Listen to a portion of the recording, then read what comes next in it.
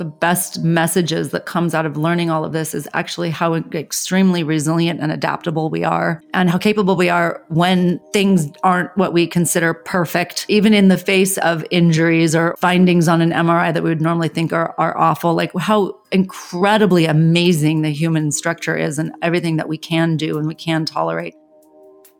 That was Jules Mitchell, and I'm Henry Winslow. You're listening to Dharma Talk.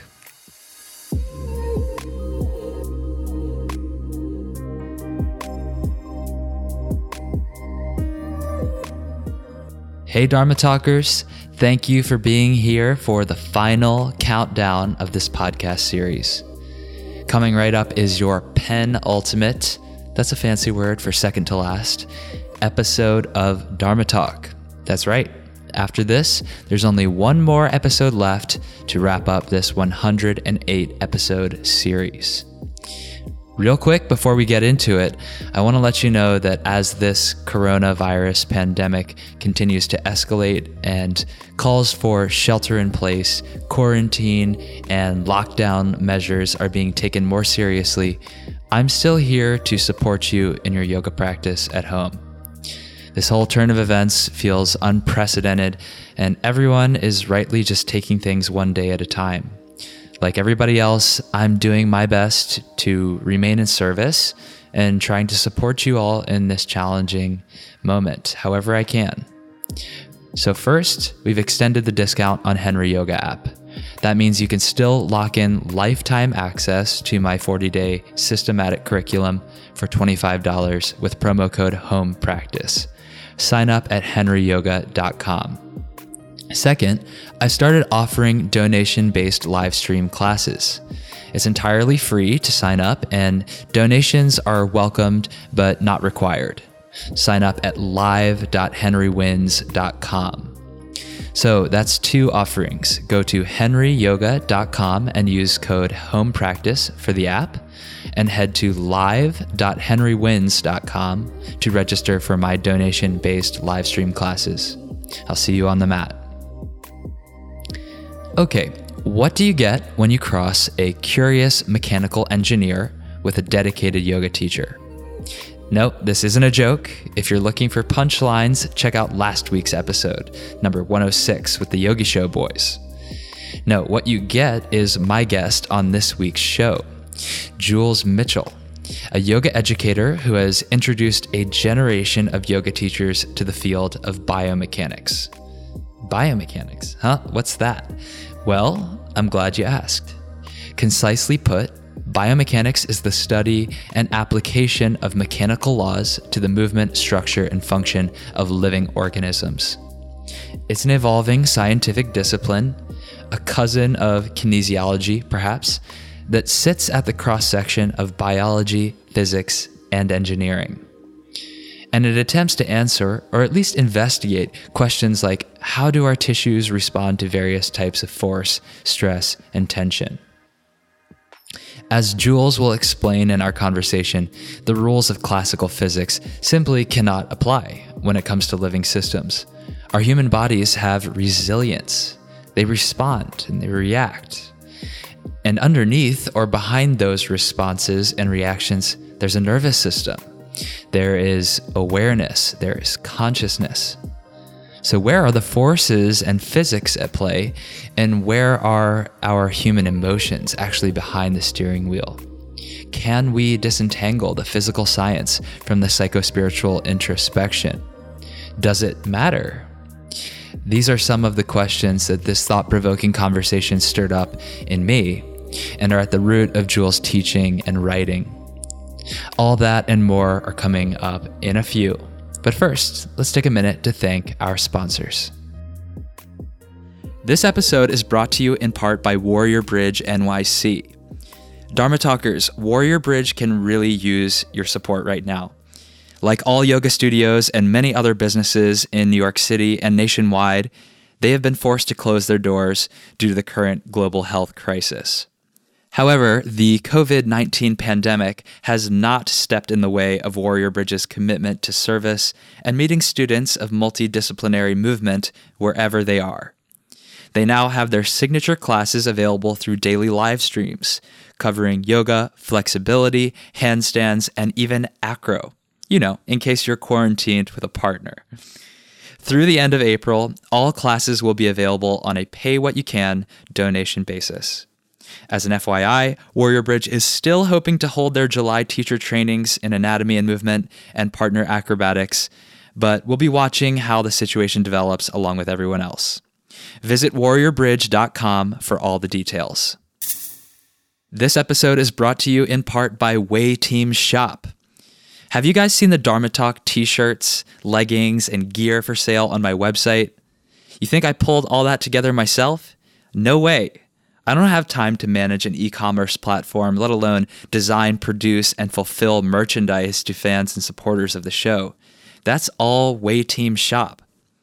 At Way Team Shop, quote, "It's our dharma to help businesses like yours get what they need in 2020 and beyond." With a team shop, now you, your yoga studio, business, or personal brand have the ability to buy and sell your custom branded gear online and in store.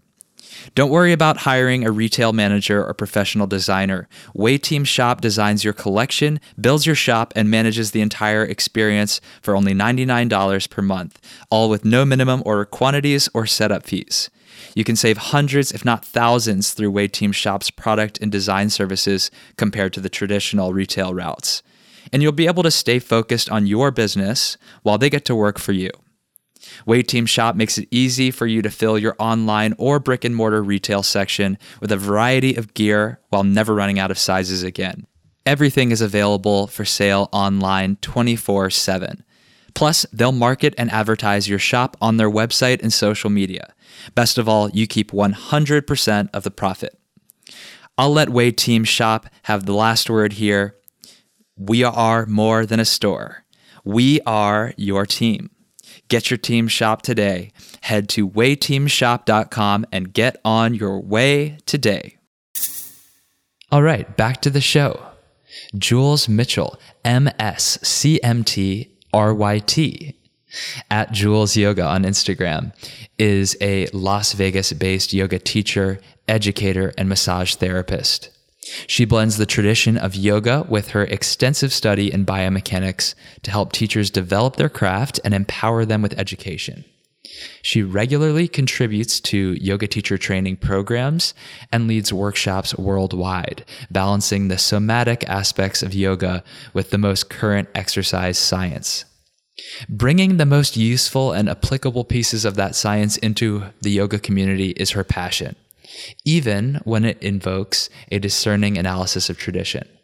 Her book, Yoga Biomechanics, Stretching Redefined, is now available through Handspring Publishing. If you enjoyed this episode of Dharma Talk and you want to know more about Jules and everything that she has going on in her world, then please head to dharmatalk.show and type Jules in the search bar. There you will find all the notes, highlights from the episode with timestamps, and even the links from this episode. And if you're looking for something to read, check out Jules's book, or check out the running list of every book ever recommended on Dharma Talk, including Jules's recommended book. You can find that at henrywins.com/books. So go there and pick one out. And the last thing to interject here before we get into the show is a big thank you to my dear friend Jamie Golub for recently making a monthly recurring donation to Dharma Talk. When I told Jamie, you know what, I should let you know the podcast is actually going to be ending soon, he said, "Don't worry, Henry, I'm going to keep it up as long as I can because I should have done it a long time ago." So Jamie, thank you so much. I really appreciate you. You're too kind. And should anyone else like to make a donation to Dharma Talk as a final show of gratitude or to support the cost of the show, you can always do that at henrywins.com/donate. Okay, that's enough of a preamble from me. Let's get into it. Without further ado, please enjoy my interview with Jules Mitchell. Jules Mitchell on Dharma Talk. I've heard so much about you. We have not had the chance to meet yet in person, but I'm looking forward to getting a chance to know you from a safe public health approved distance here. Yes, absolutely. Virtual introduction. Virtual introduction. So how are you doing over there in Las Vegas? We're okay. We're just, all of us are staying indoors, spending a lot of time on Zoom, a lot more than I ever thought I would. Yeah. Yeah, totally. Zoom has seen a rise in usership, I'm sure, in epic proportions. Yes, absolutely. Well, let's dive in. My first question is the same for everyone that I have on the show. So I'm going to ask you this question first, and the conversation tends to steer itself organically from there. All right. What does the word dharma mean to you? And what is your dharma as you understand it today? Well, that's normally a very clear answer, except that we're in the middle of this strange pandemic. So the answer, I don't know how relevant it is, but we'll just kind of roll with it. Dharma to me is just living your truth, I guess would be the easiest way to explain what I think dharma is. You almost to the point where you don't have almost a conscious choice. Like it's just you fall into this truth that is almost predetermined for you, one way or another. And I think I'm absolutely there. I don't know that I always knew I would end up here. Like that's kind of what I mean by it. I was raised by an engineer and a university professor, and I teach biomechanics. So it's kind of like a merging of my upbringing. Yet I never set out to say this is what I want to do. You know what I mean? It was like one day I kind of looked around and was like, oh, of course this is what I do. But the path was long and complicated, and this was never on the horizon in any sort of intention, even though every little piece of my life and every choice that I made led me here deliberately, but the map wasn't laid out for me, if that makes sense. It does make sense. And I think a lot of people can relate to that. Mm-hmm. We tend to find sometimes it takes these little steps that all make sense and all seem natural to come together. When you get to this point where you look around, you're like, oh, okay, this is where I am. What was it that you were setting out to do earlier on that, and how did it get rerouted into where you are now? I don't even know that I was ever setting out to do anything. I just, I was kind of fortunate enough to, be raised by educated parents and academics. And so I just got funneled into the university at 18. Mm-hmm. And I think that's really young to make life decisions. So I just didn't know what I wanted to do. I was like, oh, I'll study engineering because that's what my dad does. But not because I had any interest in it at 17, and I was just good at math, but that was really it. And then I discovered women's studies. And so I was like, oh, this is what I'm going to be as my major, which I think was very important for me. Again, now looking today as a woman in an industry where a lot of the kind of, lead teachers are men. So I think that was kind of interesting. A lot of the authors are men, even though it's a women's, yoga is a women's space for the most part. I just find it very interesting. So anyway, so I did that, but I don't have any career goals with women's studies. It was just like, well, here I am at school. I'm going to study what I want. And because I liked math, I kept math as a minor. And so I studied a lot of math. And then I took time off bartending, just to get who knows. And then I got bored of bartending, kind of like, I got to do more than this with my life. And so I went back into engineering school. But now I was a young adult and went because I actually was fascinated by it, which is different than when I was originally going. And studied engineering, and life kind of derailed me. My mom was sick. Both my parents were sick. So I had to, and I'm the oldest sibling. So I do a lot of caretaking for them, and things just didn't finish. I just didn't finish the program. There was a lot of surgeries and, all that kind of stuff. And then eventually 2 deaths. And so it was just a long period of my life that was kind of preoccupied with that. And in that time I was teaching yoga and still bartending. So when everything settled and it was like, okay, now what I'm going to do, I decided to go to graduate school and didn't really know what, but I'd been teaching yoga now for quite some time and I had a lot of questions about the practice and realized I wasn't getting it from going to, at the time there were still yoga conferences and like yoga journal conferences. And I was going to workshops everywhere and traveling to like see every teacher. And I realized I wasn't getting the answers to my questions. So I went to the university, again, just being raised by an academic. That's what my default, like, let's go to school. And spoke with the dean of the exercise science program. And she took one look at my resume and said, you should study biomechanics. And I was like, what is biomechanics? I had no idea. And the reasoning was because it's so much physics and math.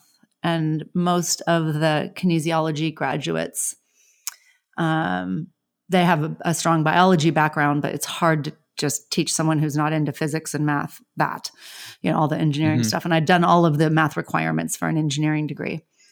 So I was like, all right, I just again didn't even know what it was. And by the time there was also another long process making that happen. By the time I ended up in a program, I was in my first biomechanics course. And I was literally, my jaw was hanging open because I was like so amazed that this information about how our tissues behaved was available. Like there were graphs and there was equations that we could do. And I'm like looking around the room at a bunch of 22-year-old graduate students that are bored to tears. And I'm in my 30s, like, oh, like so excited, like, oh my God, this exists. And they're all like, like drooling and sleeping. And I'm like, what's wrong with you guys? Because they were where I was when I was younger, like I just here because my parents sent me here. And so, but for me, it had real life meaning because I was already teaching yoga and I already had these questions. So it like immediately applied to what my interests were and what my work was. So it had an immediate professional impact. Well, not only did it already have a professional impact for you, you also already had these questions that had been failed to be answered in other places that you've looked. So I can imagine that like you're here and it's like, okay, I finally found an outlet to explore yoga from my background as an engineer, as a mathematician. So, okay, carry on. Yeah. Well, I mean, that was pretty much it. Like, then I had, 3-4 years of trying to figure out what to do with it, and that was also very difficult. But I knew very early on, I was like, this is going to not only answer my questions, but I think if I can take all this information, digest it, and then turn around and provide it to other yoga teachers, like I think I knew then. I was like, I think this is going to be something. Like, I think I'm not the only one that has these questions. I can't be. And sure enough, I'm not. So, it started to formulate then. But it was like, oh, this is why I went back to engineering school. Oh, this is why I studied women's studies. Oh, this is why, it was like all these reasons. I didn't know what I was doing earlier. Completely. So. I know exactly what you mean. It's like, okay, now all the puzzle pieces fit together when they might have seemed like just disparate things that didn't have a through line. And now it's all cohesive. Okay. So for those listening right now who are completely unfamiliar with biomechanics, can you give us sort of in a nutshell, a summary of what that means and how it applies to yoga practice? I mean, I struggled with that too. So biomechanics mostly, if we break down the two words, bio, so we're dealing with living, structures, living entities here. And then mechanics, which is basically physics. So we're applying physics to the human body. But because the human body doesn't, it's living and there's a nervous system and it's not in a direct translation. Like you can't take the concepts that you would take in a statics class where you would need to, determine how many cars a suspension bridge could tolerate before it fails.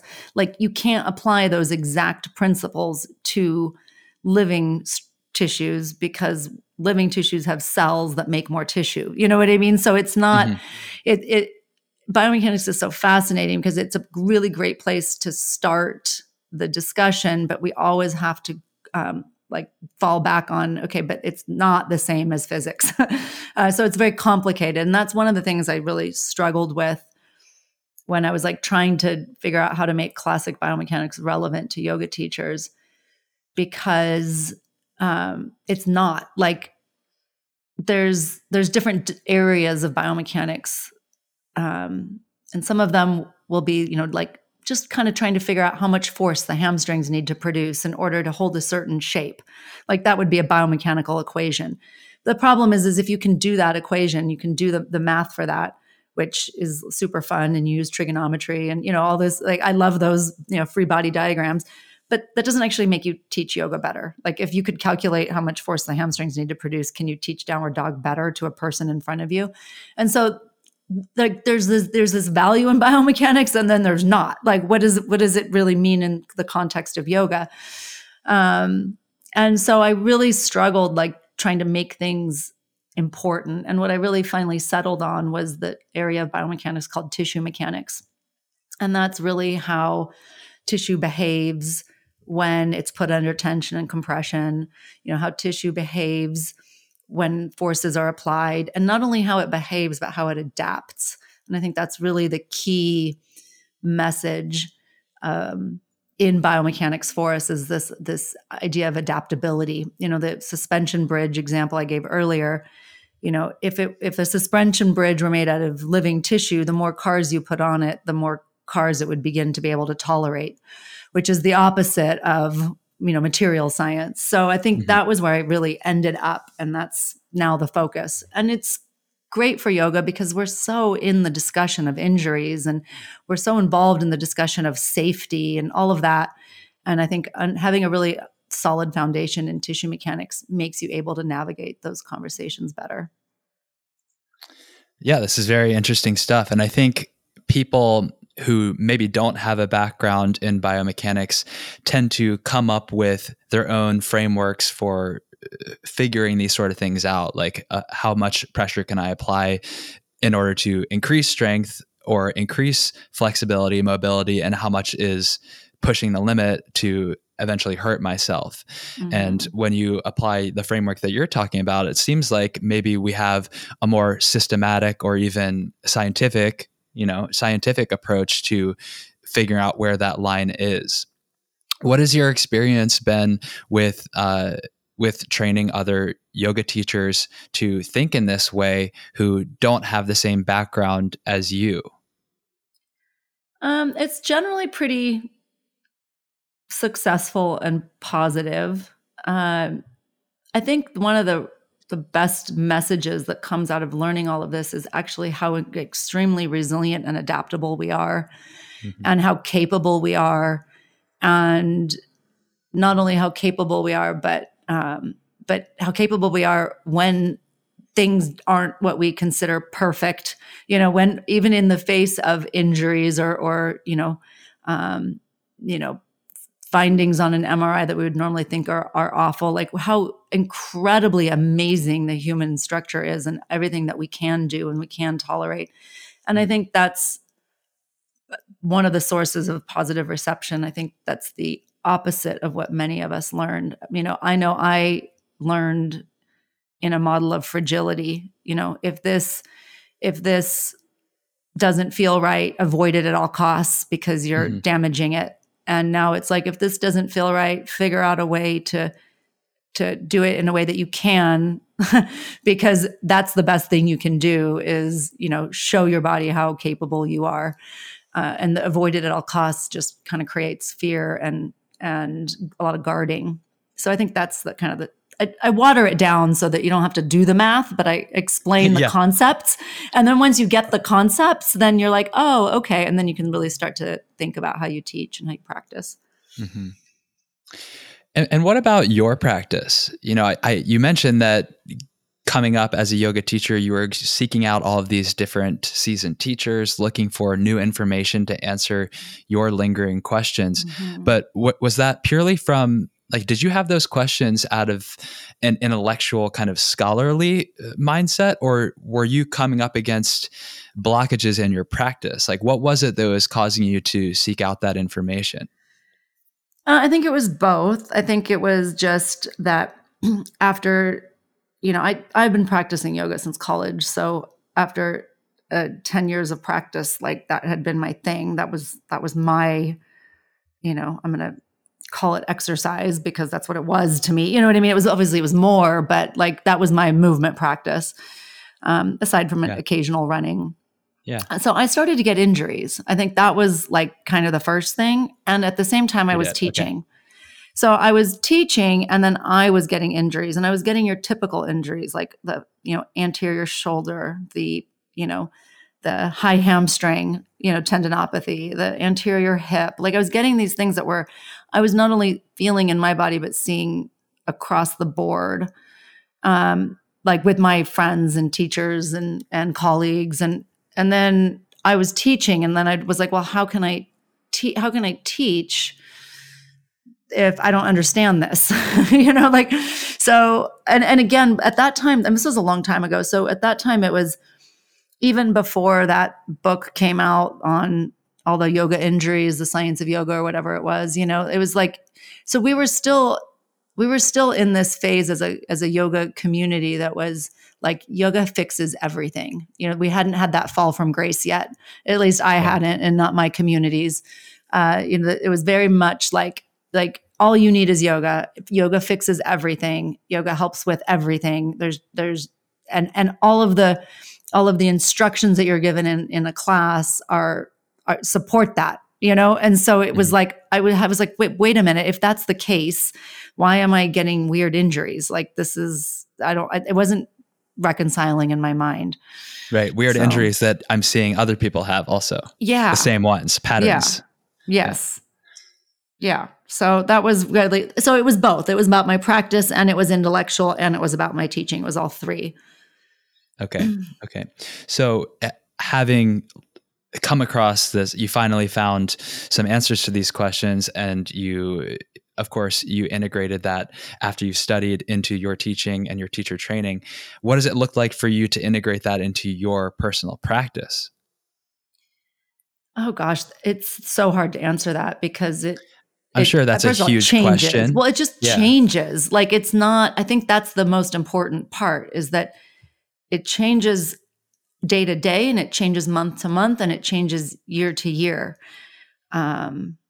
So that my practice is like, it can be so many different things. And, for a while it was, not much on the mat, and then lots of other modalities, and then it's back to the mat. And, it's like, it's just a larger, it's actually really much more about yoga. It's like a larger, like, sense of personal, needs, embodiment, like what, life. Like I'm now dealing with me as the person, and not me as the person doing the poses, but me as the whole person and all other aspects of my life as well. So it's just too hard to say like, oh, this is how it affected, But one thing I will say that I got from your question, you're like, oh, now that you have these answers, I actually don't have any answers. I didn't get through all my studies. I didn't get a single answer. But what I got was just that we really don't know. There's so much we don't know. But without diving into these complex topics and looking at what we do know, you can't grasp what we don't know. Do you know what I mean? It's like this weird, like, okay, I don't have an answer, but I can tell you all this stuff that we know. And from there, now you have a really strong foundation and a really educated stance in order to work with your students and then assess what the results are, and then make another educated decision from that. Because at the end of the day, that's all we're really doing. Mm-hmm. Yeah, I follow. It sounds, one thing that I'm getting from everything that you're saying is that there was a time when you looked at yoga a certain way, and some people probably still do, which is that you do it the way that it's prescribed, and you follow with faith, and you have a good intention, and everything works out. And now your view has become complicated by all the variance in different people's bodies and all the differences in a single person's body from day to day and various factors playing on the biomechanics of the body. So, and also the psychosocial aspects, sure, this is a stressful time, and I'm okay with changing my daily practice as a result of that. It's a lot less. It's like going for a walk. Course. So like I guess my getting question, outside and going for a walk. That's like what I've got. Yeah. And that's what I need right now. And I think it's easier for someone to make that judgment call for themselves. But when you're in the position of being a teacher and leading others, then you face potentially resistance from students and maybe peers who want to do it the old tried and true way. So has that been a part of your experience, like the inherent critique of tradition that comes with integrating like a newer form of science into yoga?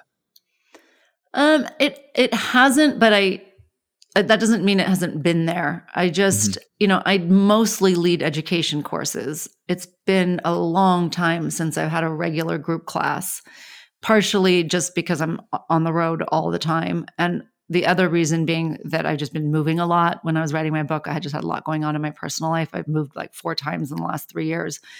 So I just didn't have roots, and I was on an airplane all the time. And so the people that take my education courses, the people that sign up and attend 3 days of biomechanics lecture, there's like a selection bias. They're already receptive to the story. Otherwise they wouldn't sign up for it. I don't just have people rolling in off the street. You know what I mean? So it's like there's definitely a selection bias. That doesn't mean that the people who don't sign up have all of that. They just don't really enter the room with me. And I'm sure it's on social media as well. But, just as my like day-to-day experience, I would say I don't see it that much, even though I know it exists. And then I've had private clients, of course, but again, they're seeking me out. And so they're already expecting my message. Right. They've done their research. But you're someone who's out there. I mean, you've published a book of, like you said, you're on social media. I mean, we're in an age where you're exposed to people who have raised their hand in agreement with what you're doing and everybody else at 24/7, 365. So I guess what I'm taking away is that you just don't really focus on those people who are going to troll or whatever. Yeah. I mean, the troll. Yeah. I mean, of course, there's always an occasional troll. It's so funny because I spend like my whole work model is based on helping people define terms so that we can have really good conversations about things. So we all are talking about the same thing. And when people just kind of spout out on social media, like I can't even respond because they're speaking through a lens and I'm speaking through a different lens. And it would take a 3-hour lecture to be like, okay, let's clear the air of feelings and emotions. And let's clear the air and be really specific on what it is we're talking about and what the terms mean. And now we can have a conversation about it. And then if we disagree, it's not emotional, but like, I can't do that on a tweet. So I just ignore it. You know what I mean? Like I can tell, you can tell that there's so much emotion there. They've already decided what you think is wrong, that you can't even, you can't go there. Like it just doesn't. So yeah, I just tend to walk away. Yeah. I don't think people, of course there are exceptions, but generally people do not make comments on social media posts to engage in an objective, rational discussion. They're there to virtue signal or trash talk somebody. But they've already formulated an opinion. I mean, you go to a science conference and they disagree like crazy, but it's never like, you're wrong, I'm right. It's just harsh disagreement based on a lot of evidence. And that's okay. Like it's not personal, I guess. And social media even though it's super separate, is still, there's a lot of personal stuff being lashed around. Mm-hmm. Yeah, I just stay away from it. There's a takeaway for some folks listening. If you're struggling with all of that, then just get people into one room eventually, once it's safe to do so, and have a sit down, have an actual conversation. Well, and that's what's nice, like with my courses, like I teach teachers. So I get to have a sit down for 3 days with people and talk about, and it's 3 days because I need more than a day. A day, I have to tell a whole story, and it takes a few days to unfold. On day one, I get these questions and I'm like, we'll get there on Sunday, I promise. But I can't answer that because you don't have enough information.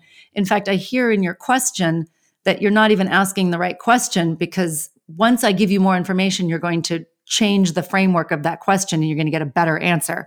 But we're not there yet, And so I spend 3 days on it, and then they go out into the world and they share it with their communities. So it's like just a slow unfolding. I can't change everybody's mind, but I can change a few people's mind, and then they can pass that on to their students, and then they can pass that on to their friends, and it just takes time. Well, three days gives you plenty of time to go from the gross to the subtle and to application as a teacher. And I realize that it's a tall order to be able to get into any meaningful degree of that in a short podcast. But I would love, if you feel up to it, if you could give us sort of an introduction to the sort of things that you do introduce in those weekends. And perhaps you can answer it by talking about what you discuss in your book, Biomechanics Stretching Redefined.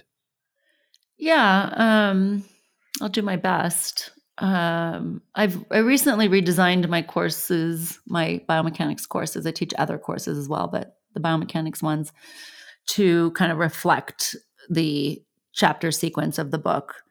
The book is really a lot. It's pretty technical. I would put it under the category of a textbook almost. And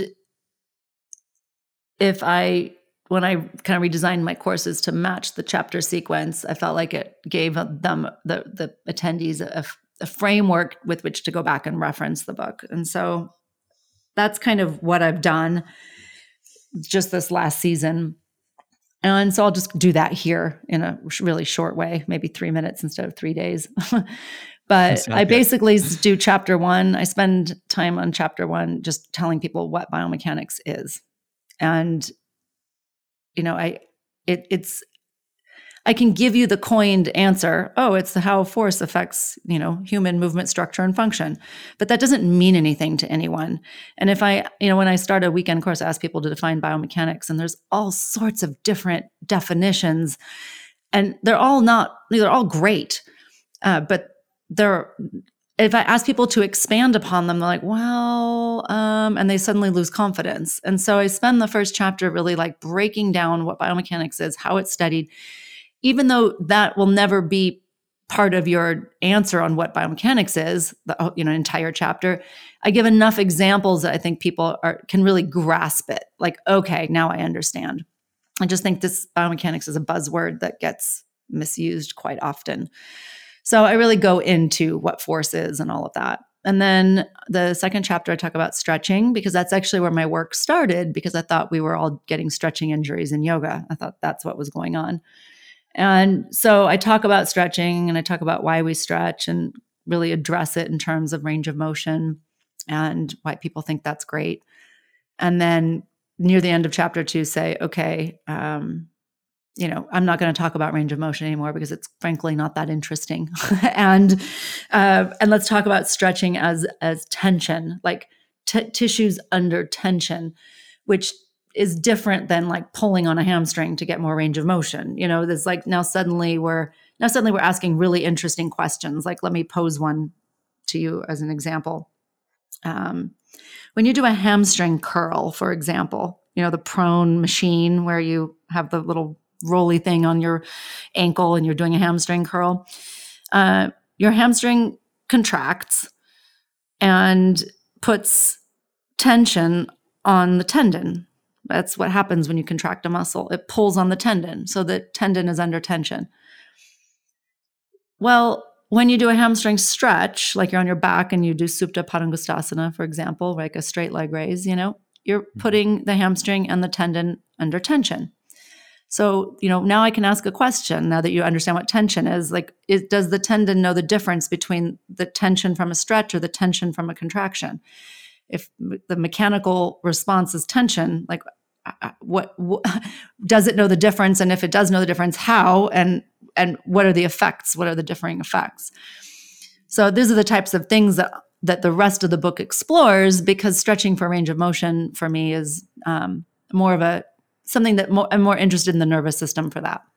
So then the book goes into to be able to answer these questions. And, we don't have exact answers, but now I need to talk about what's the tendon made of? What's the function in the tendon that has it change and that has it respond? So we have to talk about cells, and, we have to talk about the collagen, and we have to talk about its structure and its arrangement and its mechanical properties, so to speak. And now that we were actually talking about these tendons and these ligaments and these joint capsules, now we actually know what we're talking about, instead of some thing that you learned, which is the tendon connects muscle to bone. You don't really know what the tendon is if that's all you know about it, right? So when you know what it's made of and how it behaves and how the cell regulates its production and all of that, now you can have really interesting conversations. And so that's pretty much what goes next. And then we start talking about injury and pathology and start challenging tissue damage being a direct correlation to pain. So there's just a little touch of pain science. I didn't want to go down the pain science rabbit hole, so I just introduced some ideas. And then in the end, we can talk about things like is headstand dangerous? Is it dangerous to flex your spine? Is it dangerous to put your knees over your toes? What is core stability? Does the spine need core stability to be safe? But without understanding all of this tissue mechanics, we're just saying, well, I was told it's unsafe to bend over without a straight spine, so therefore it must be, because we don't have enough information to dissect the conversation. And so I guess that's, in a nutshell, in 3 minutes, what the things that we talk about in a workshop. That is a densely packed nutshell. Mm-hmm. Yeah, it's a lot. Well, I understand. But you see why one part of that isn't enough. You know what I mean? Yeah. Like one part doesn't tell enough of the story. Right. Yeah. And I understand that part of what led you down this path was injury in your own yoga practice without this information. Mm-hmm. But I also sense, just from you going through, even in a very short amount of time, in a concentrated little peek behind the curtain, just how intrigued you are with the inquiry of the human body. So my question for you now is, like, what is the reason? Why does it matter? Why is it important that we consider this stuff? For you, is it still mainly about the effect of preventing harm on the body, or is this something to become more acquainted with ourselves, or both? I think it's definitely the latter. This is my spiritual practice, is the study of anatomy and biomechanics, and therefore inevitably the study of evolution and the study of embryology, because you can't study anatomy without studying both of those. And so for me, it's really more the awe of the human body, the awe of life, and of living tissues, and I just want to learn it all, because that's how I am embodied in my own existence, is through understanding all of this, or more so being in awe of how little we understand, and kind of the phenomena that is life.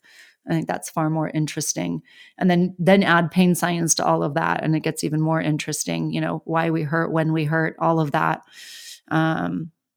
So yeah, I think it's definitely shifted. It started a little bit more like, well, why am I hurting when I'm doing yoga? And now it's like, I'm so I'm on such the other end, and this is such a personal practice for me, all of this knowledge, that it's like, oh, that's interesting that hurts. Like it doesn't, I'm not even emotionally attached to it, It's like, oh, I did way too many pull-ups. Like I have a temporary overloaded tendon. It's reactive. How interesting. How cool. I can, like it doesn't even, I'm not even I wonder what happened if I did 5 more. Yeah, exactly. Yeah.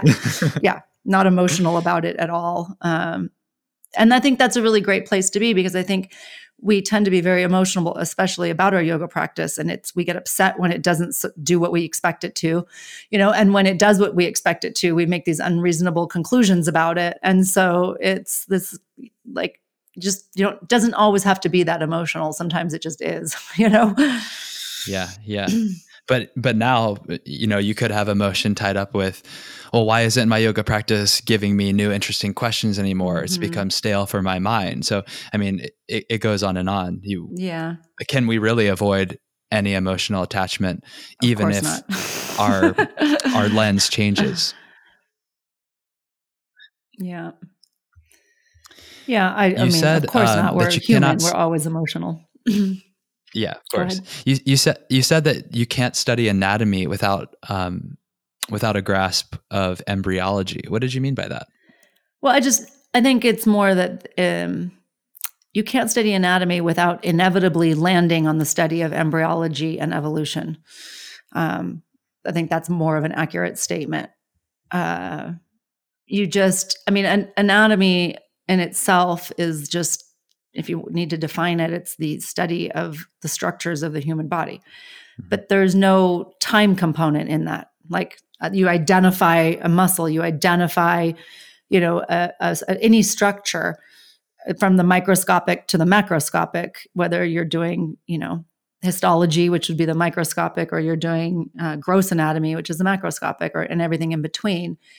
But there's no time function in that. It's identification of the structures. But those structures in a lifetime aren't, we're not elastic waistbands, right? Like where the structure changes from a single cell to inevitable death. And so now when you add time, a person's lifetime or a day, or just a simple adaptation to, a personal training session at the gym, or a simple adaptation to a yoga practice, an hour of yoga to someone with arthritis, or pick any variable of time.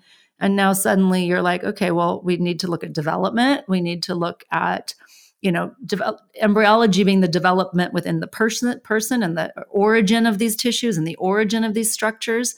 And then evolution, looking at, at populations over time. And so you can't separate that from anatomy at some point. Of course, in the beginning, it's easy to, but the further you study anatomy, then I think you just naturally end up considering the other two topics as well. Sure. Yeah. Where's all of this anatomy coming from, and where is it going? Yeah. Embryology being, where did I come from? And then evolution being, where did we come from? Like, how did we get here? Yeah. So what are your biggest questions right now? Like, what is feeding your curiosity with your practice and your investigation of biomechanics, or even if it's outside of the realm of biomechanics? It's definitely in the realm of biomechanics. I guess what would be next for me would be spending a little bit more time with the fluid dynamics, just spending a little bit more time focusing on the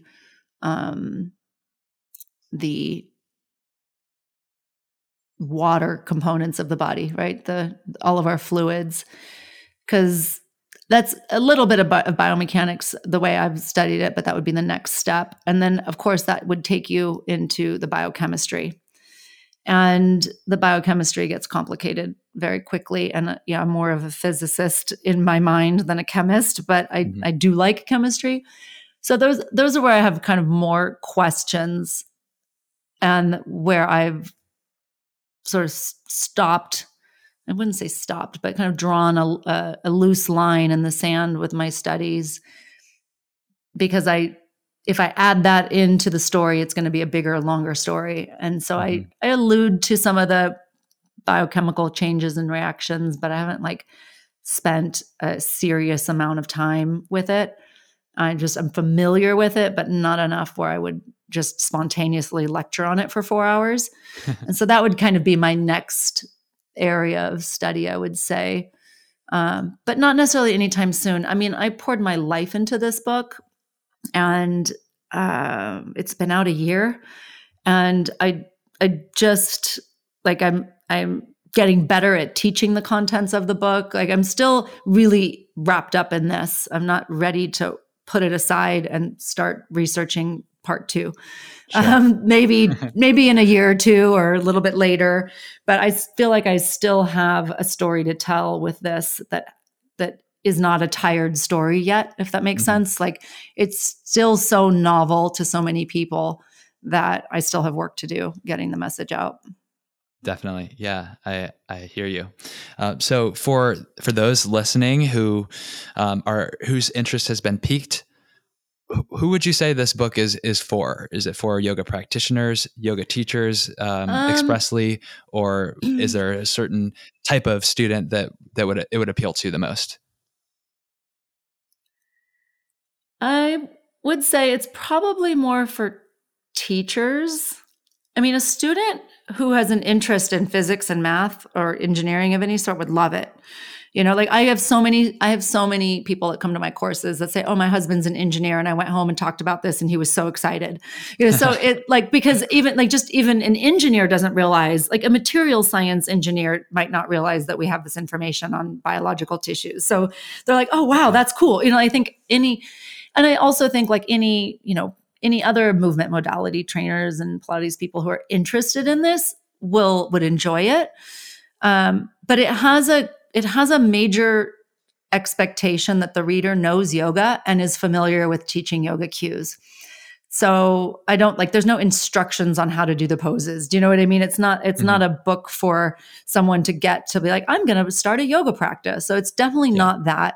It's definitely a glimpse into what we say and do as yoga teachers, and how we can, like, make it better. I'm not trying to, like, cut down anyone, just how we can refine our questions and refine our language, just to be, a little bit more supportive in, like, the amazing capacity of the human body, and a little bit less like, you're going to hurt yourself, don't do it this way, this is bad. I think that message is out there because it's the message that's easier to sell. And so I think this is the antidote to that. Like, okay, there's that message, but let's look at it from an objective perspective, and maybe it's just a more monetizable message, but what's the other side of that? Mm-hmm. That's Yoga Biomechanics, Stretching Redefined. And it's available Amazon, and I'm sure retailers all over. I'm going to add to that, actually. Yeah. I have a very niche publisher out of the UK. And if you get it on Amazon, it's not the best way to get it for the publisher or for me. By all means, okay. I know this is the world of Amazon, so I'm not telling you not to go to Amazon. But the best way to get the book is to order it from the publisher. They just don't have an Amazon account because they're a small niche publisher. And the publisher is Handspring Publishing. And if you go to their website and punch in your email for their newsletter, they'll send you a 15% off code with free shipping. So, like, how when you buy something, you get now put on their email list, get on the email list first and get the code, and then you can order it with 15% off and free shipping, and they'll get it to you. Well, there you have it. Heard it here first. I'm glad that I brought that up and got a chance to add on. Yeah. Are there other opportunities coming up? I know we're living in the COVID-19 global pandemic era right now, but assuming that changes at some point in the future, do you have trainings coming up or any other sort of events that you'd like to share with the audience? Yeah, I mean, I'm just booked through 2021. So as soon as I'm allowed to get on a plane, I will. I just don't know when that will be. But that being said, even the upcoming things I have, I'm converting them to online. I have my teacher training, which is 4 weeks. I'm converting parts of that to online. So I'm working. I'm just not getting on airplanes right now, but I'm hoping that as soon as this resolves itself, I'll be in a city near you because I've got a full schedule and it's on my website right now. So there's not one particular to highlight because there's just so many all over the place. Okay. Sounds good. Well, I think now is the perfect time to start winding things down. I end all of these conversations with something that I call the Prana round. And this is 6 rapid fire questions. And I ask you, please answer in minimum 1 word and maximum 1 sentence. Okay? All right, I'll try. All right, here we go. In 1 word, why do you practice yoga? Attention. What's your favorite yoga pose and why? Shavasana. It doesn't need a why, does it? Yeah, it doesn't really need a why, does it? No. What's the single best cue or piece of advice that you've ever received from one of your yoga teachers? It doesn't matter. Nice. That's good. That's good. Recommend 1 book, modern or ancient, for our audience, which will go alongside, of course, your book, which will be linked in the show notes.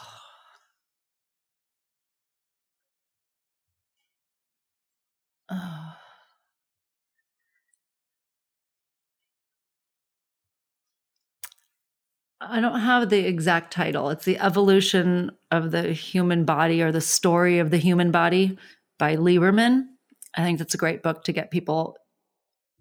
I'm not going to say more because you asked me not to say more. Okay, that's good. I'll add that one in. Next question. Is yoga for everyone? Absolutely. Last question for you, Jules. How can our audience get in touch with you, and how can we support you in your Dharma?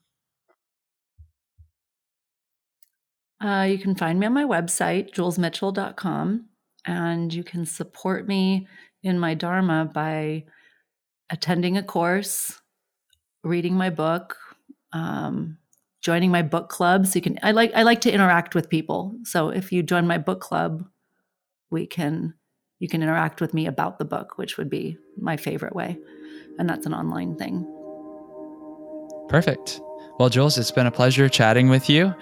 I hope that you are managing well during this very strange time. And I'm glad that we got a chance to meet virtually. Hopefully we can meet in person at some point in the safer future. Yes. Thank you for having me. Dharma Talkers, I hope you enjoyed listening to that conversation as much as I enjoyed having it. And if you did, please share it. Take a screenshot, share it on Instagram, and tag me @HenryWins. I love hearing from you about the conversations that make an impact for you. We have the ability to shape the world through our thoughts, words, and conversation. So let's influence the collective consciousness together. All my gratitude to Rory Wagstaff of Ease of Mind Productions for keeping our audio crisp and operations smooth, and to Patrick Kiebzak of Momentology Music and Art for supplying the powerful soundtrack to these conversations. Please remember to subscribe, rate, and review, and tune in to new episodes of Dharma Talk every Thursday. I'll speak to you next week, and until then, keep living your Dharma.